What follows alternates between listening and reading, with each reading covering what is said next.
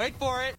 There's no need to wait, geeks. We are back. This is Saturdays with Sam and Bucky, the unofficial after show of the Falcon and Winter Soldier, brought to you by your friends at Active Geek Podcast. I'm Jim, joined as always by Chuck.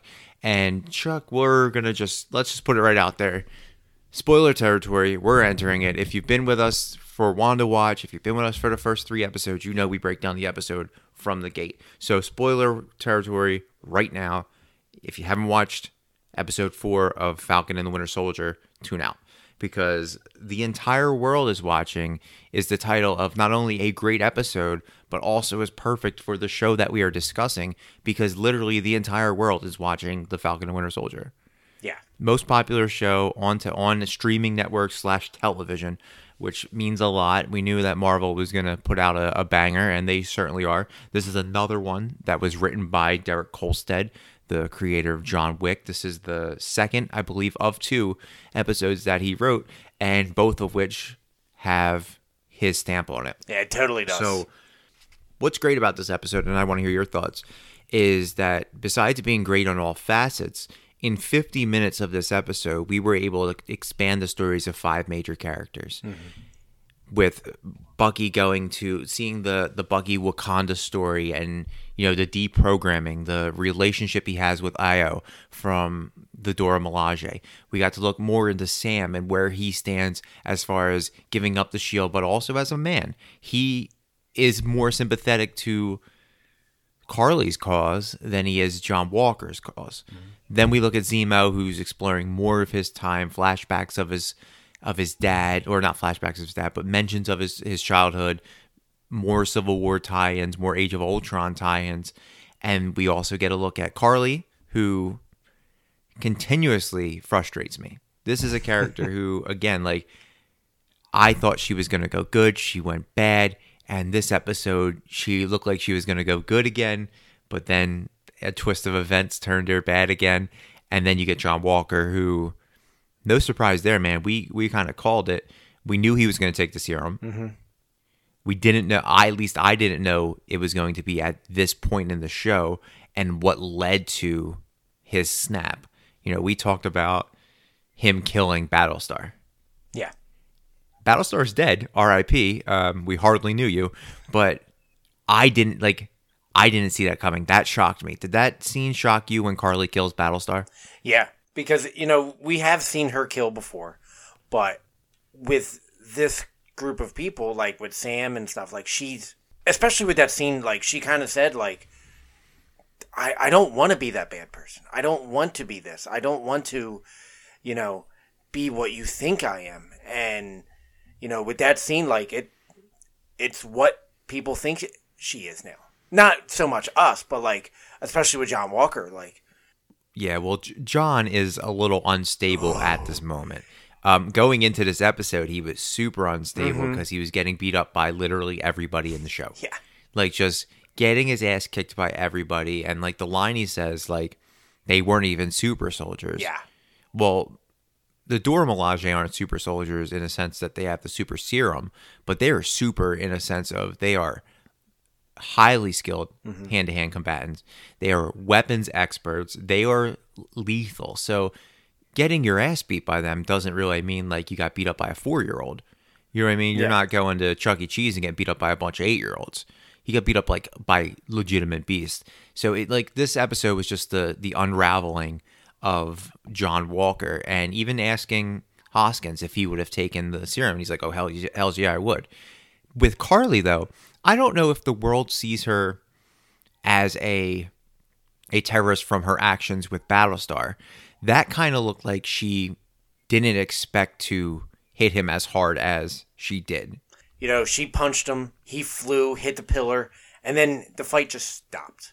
Because even everyone was like, oh, shit. Yeah, the Flag Smashers, if they were evil, they would have capitalized on that moment and killed Captain America, who we didn't see him take the serum, which kind of sucks. Yeah. But they left it kind of ambivalent that he did. They stopped fighting. Mm-hmm. Beautiful camera work, shot right to Carly, and her face was just as stunned as Sam and Bucky and John. So they're painting her as a villain with a sympathetic cause as Marvel does. But then, like, in some of the dialogue that she has, and first of all, Erin Kellyman absolutely crushing this role, 100%. But the way that they put her dialogue, that scene with Sam was huge, where he's talking about, you're a supremacist, and then she's like, no, they're just obstacles on my way, and I would do it again. Sam wasn't tricking her into saying anything. Like, she was manifesting what her plan is. And unfortunately, there are liabilities. And you can look at it as war, you can look at it as revolution, but in both cases, there are going to be liabilities. And either way, you're not going to be painted as a hero 100% or a villain 100%. So it's one of those things. The one thing I will say is I really like the direction that they're taking Sam. Yeah. It looks like they're painting him that he doesn't want to be a hero anymore, right? That he kind of wants to align himself with the Flag Smashers, but peacefully. But on the other hand, he is showing why he is the perfect choice for Captain America. Because of just his diplomacy and the fact that he's not punch, not kick, not pull out a gun, no shield. He's no weapons first. And he'll go into a firefight with a hostile enemy by himself. So he's definitely a proven leader, and they're taking him to the direction where he's going to get his mantle. But what did you think of this episode? This is probably my favorite episode to date, because it showed so much depth and layers of different characters. Like, one of the favorite scenes I liked is the graveyard scene with Carly and I don't know the name off the top of my head, but they were talking, and what I loved what he said. He goes, "I didn't think Captain America, could be real until I met you, or another Captain America until I met you." And, that kind of showed me, like, she does have these ideas that she just wants to make things better.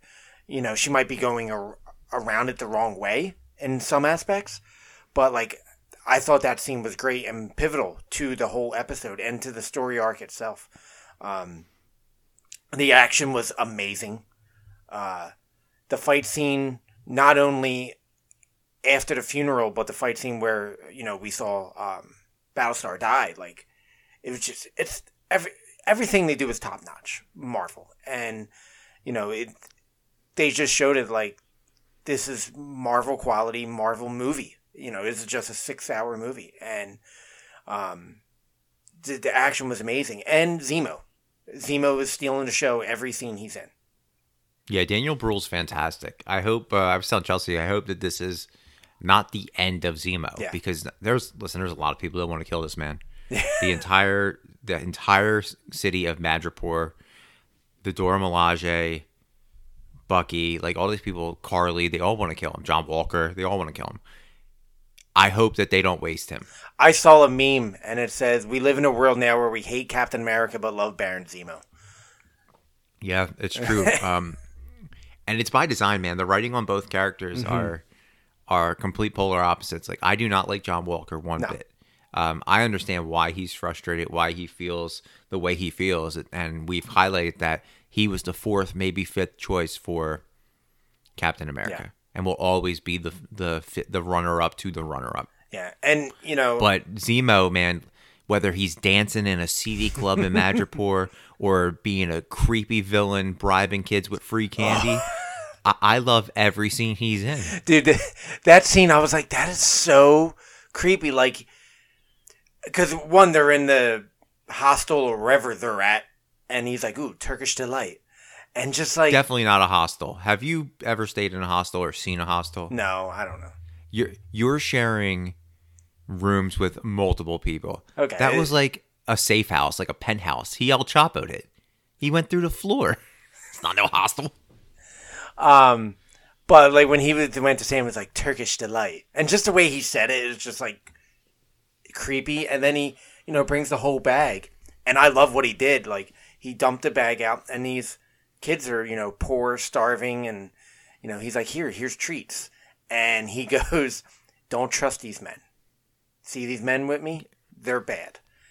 Yeah, I love that his contact's an 11-year-old. Yeah, he was like, "My associate." Yeah. And then, like, come on, man.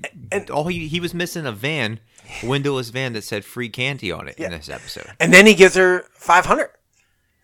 Yeah. And then he's like, here, this is for your family. And it's like, okay, like, you know, he's a bad guy, but I don't know. Like, I love him. And like you said, Daniel Bruhl is knocking it out of the park. And I love when the fight with the Dora Milaje and, you know, everyone else. And he's just kind of standing there, like, sipping Eating candies. Yeah. And he's like, oh. Drinking cherry blossom tea.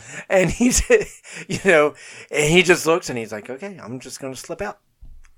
Yep. And, you know, like I said, he's a master of deception, and not a master of deception. I'm sorry, a master of escape. Yeah, he escaped twice in this episode from Dora Milaje and Captain America, and shot Carly. Yeah, that's, you know what I mean. At the end of this episode, or at part of this episode, he's a hero at some point because he stopped more super soldiers being born. Yeah, when one, you have, you know. This is priceless. The serum is priceless. Like, people want it. You know, everyone wants to get this or destroy it. The doctor's dead. Yeah. And they can't make it anymore. And you're holding it in a fanny pack. Loved it. Like, love it. That's how I would hold it. Like, put it in a briefcase or something. Like, you have it in a fanny pack. And there's... No, but dude, that's the thing, though. The fact that you've recently watched every single James Bond movie and you don't understand this... You don't put it in a briefcase if you're a criminal because everyone's going to go for the person with the briefcase. Yeah, true. You put it in a fanny pack. Erin Kellyman looks like a 15-year-old girl. She does. No one's going to expect that that's the leader of a terrorist group. So she throws in a fanny pack. She throws her sunglasses on, puts her hood up. She blends in with the crowd. Nobody's going after the chick with the fanny pack. You go out there, just you, Chuck Miller, how you're dressed, with a briefcase. People are going to think you're important, whether or not you are. But can't you get like a more secure fanny pack than that?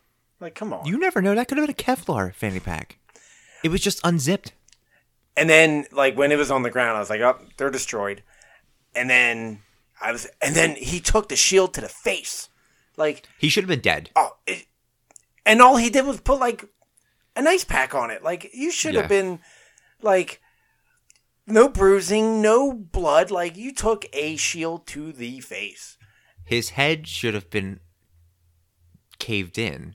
Yeah. You know, you saw how John threw it as fast as he threw it at Zemo as he did at that wall. Yeah. And it dented it cracked the wall. It was crazy. A lot of people I saw online thought that Zemo was going to take the serum and become like Super Zemo. And I'm like, you're not paying attention. He doesn't want super soldiers. He's against it. Like, that's... Yeah, why would he take That's his whole mission. Yeah. This was a great episode, from action to dialogue. The fact that, you know, Io and Bucky, we see that Bucky can speak Wakandan. That's huge. Like I said, the deprogramming was great. The dialogue between Carly and Sarah, I thought, was very good, very telling that how connected that she is. Sam, Bucky, and Zemo's dynamic is like the worst road trip that I've ever seen. Yeah. Like when they're like talking about like there's a chance to kind of dispute things that Zemo's done, and Sam's like, no, you straight shot a man. Yeah. And then Bucky everyone's forgetting that he's a super soldier, and he's telling people to just lay down or stay there. Like the small bits of comedy that are peppered into this serious show is fantastic. So besides the graveyard scene, and I'm sure the Dora Milaje scene, was there another scene that like stuck out as your favorite, or was it just those two? I mean, obviously those two are the best, but the scene with Sarah, and like you said, because it really showed like she knew, like, you go out to the dock, like, and knew the boys' names and everything like this. Like, to me, like you just said, like, that showed what power she has and what connection she has. Yeah, and in a quick amount of time, like, I feel like I could find that out. Like, if you go on a public registry, you type in someone's name, their address comes up, you just Google Earth it, and then you can find out if they have a dock or not. But she's a terrorist in the Riga in the Baltic Sea. That, like, first of all, the school was 100% sympathetic to the flag smashers. There were hands everywhere. Yeah, they had no computers. The kids are only eating candy. So like there's definitely a lot there. But it does show how coordinated she is and how she can be connected to things, kind of like someone else who seems to be super connected and has access to a couple satellites with Sharon Carter. Dude, I really think she's a power broker. She's a power broker. And I mean, first of all, let's go to the two scenes that she was in.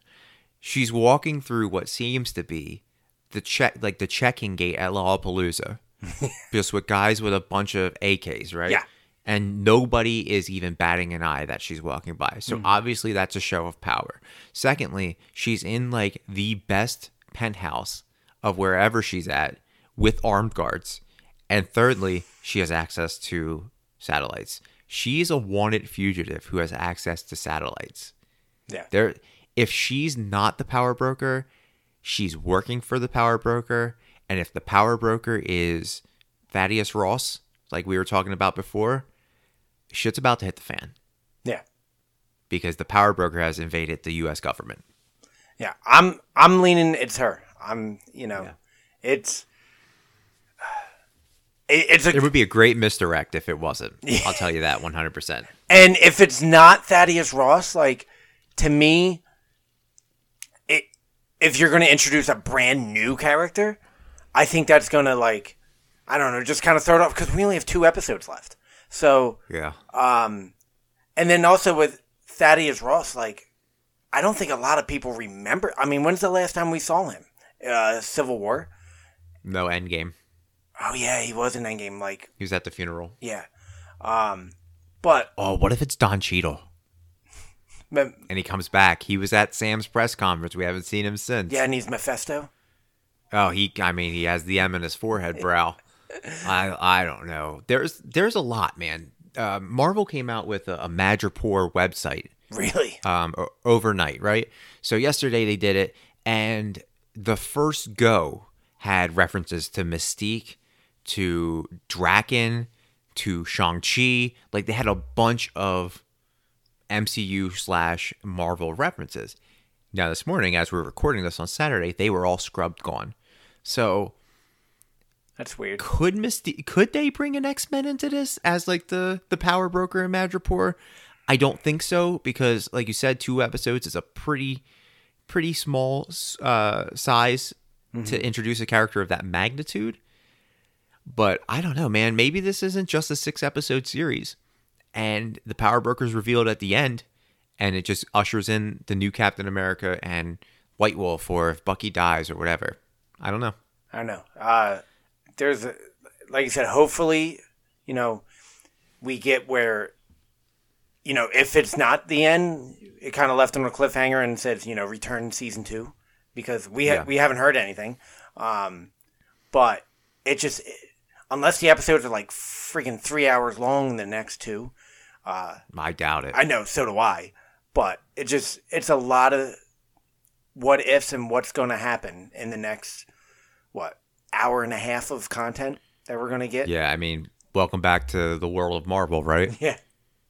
I will say that some of my favorite scenes were the Dora Milaje fight. I thought that was fantastic when Io takes off Bucky's arm and he wasn't aware that she could do that. Dude, that was awesome. And just like, the helplessness in his eyes. Like, Sebastian Stan's such an underrated actor. Mm-hmm.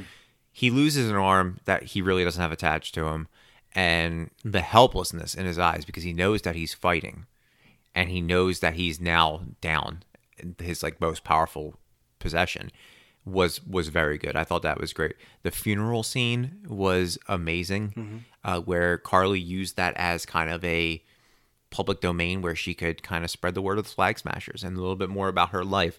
I thought that was great. And then I think the biggest thing for me is the title of this episode coming into play at the very end of the show, where the absolute world is watching him. Now, Captain America is probably going to be viewed as a terrorist.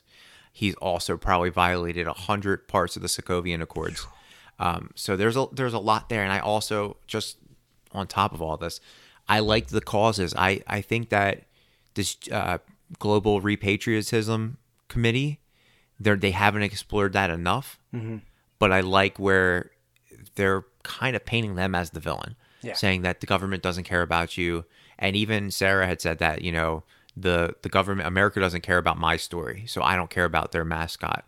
So I like that it's turning into an every person for themselves. And I do like Carly's mission. I'm kind of with Sam. I'm kind of sympathetic to it because you have people who come back from the blip who want to resume their life while other people have been living in their house because they've been gone for 5 years. So there's a lot there that they really haven't explored. I kind of wish that this was a 12 episode run. Yeah. So we could get more of like what happened to Carly and her crew, what happened when people came back, what happened to Sam when he came back.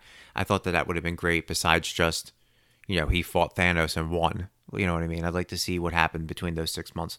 But we'll never see it. But what we did get as we move into the Easter eggs is that Sam and Bucky are not Avengers. Yeah.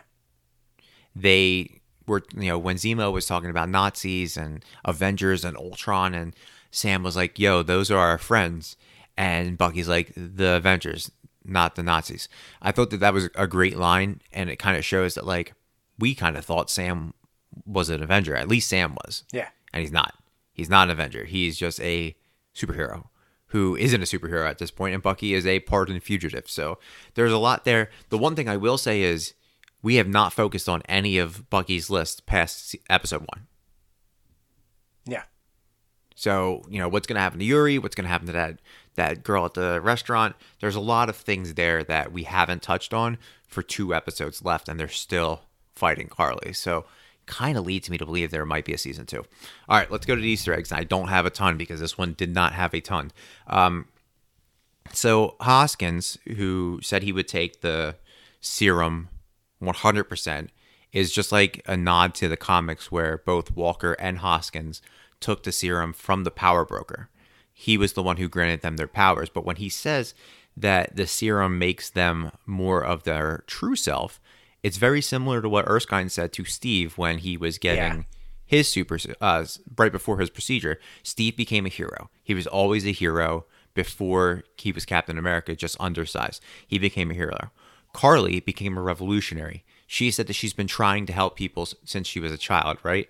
Her friend said, you're the closest thing to Captain America to me. So that means she was always kind of this revolutionary. Walker is a killer. Yeah. He turned into a killer, which was foreshadowed throughout this entire episode when him and Lamar were talking about the 3 Medals of Honor and that he may have committed some heinous acts while he was in Afghanistan. So there were a lot of foreshadowing in there. Walker killing the Flag Smasher is a callback to Captain America 381, where Steve was forced to kill a member of Ultimatum. And we talked about this, I believe, in the first episode, where the Flag Smashers are kind of like Ultimatum, just being run by the Flag Smasher. The final scene, in my mind, this wasn't an Easter egg, but this kind of gave me vibes to Captain America, the First Avenger, where super jacked up John Walker is chasing Carly's friend after Carly killed Lamar, and he ends up brutally killing him. Yeah. Smashing his body in. We don't even see the body. We just see that he's dead with the shield, and the shield's covered in blood. That scene in the beginning reminded me of Captain America First Avenger, where they blow up where they kill Erskine. Yeah. And Cap's running. He like breaks through the doors. He's running after the car. Mm-hmm. It was he jumps onto a car and whatnot. It was very reminiscent of that scene, like when Walker jumped right out of the building and smashed the VW bug that was sitting there. So I got those vibes. The final scene of the show, where Walker is holding the shield covered in blood, the world is recording him, and he's realizing it. He's bleeding out of the head. That is very reminiscent of the cover of Civil War #1, where Steve Rogers is focused on the cover with a bloody shield. And then finally, Zemo kept teasing his childhood, talking about how he was raised, about how he used to do these wonderful, lavish parties in Riga, and that could open up flashbacks to his family, where his father was also a character in Marvel that you don't want to mess with. So it'd be really cool to see that. We've already made mention to his father when he was saying that he was holding his wife and his daughter in his hands, or his son in his hands after they all died. So that was great.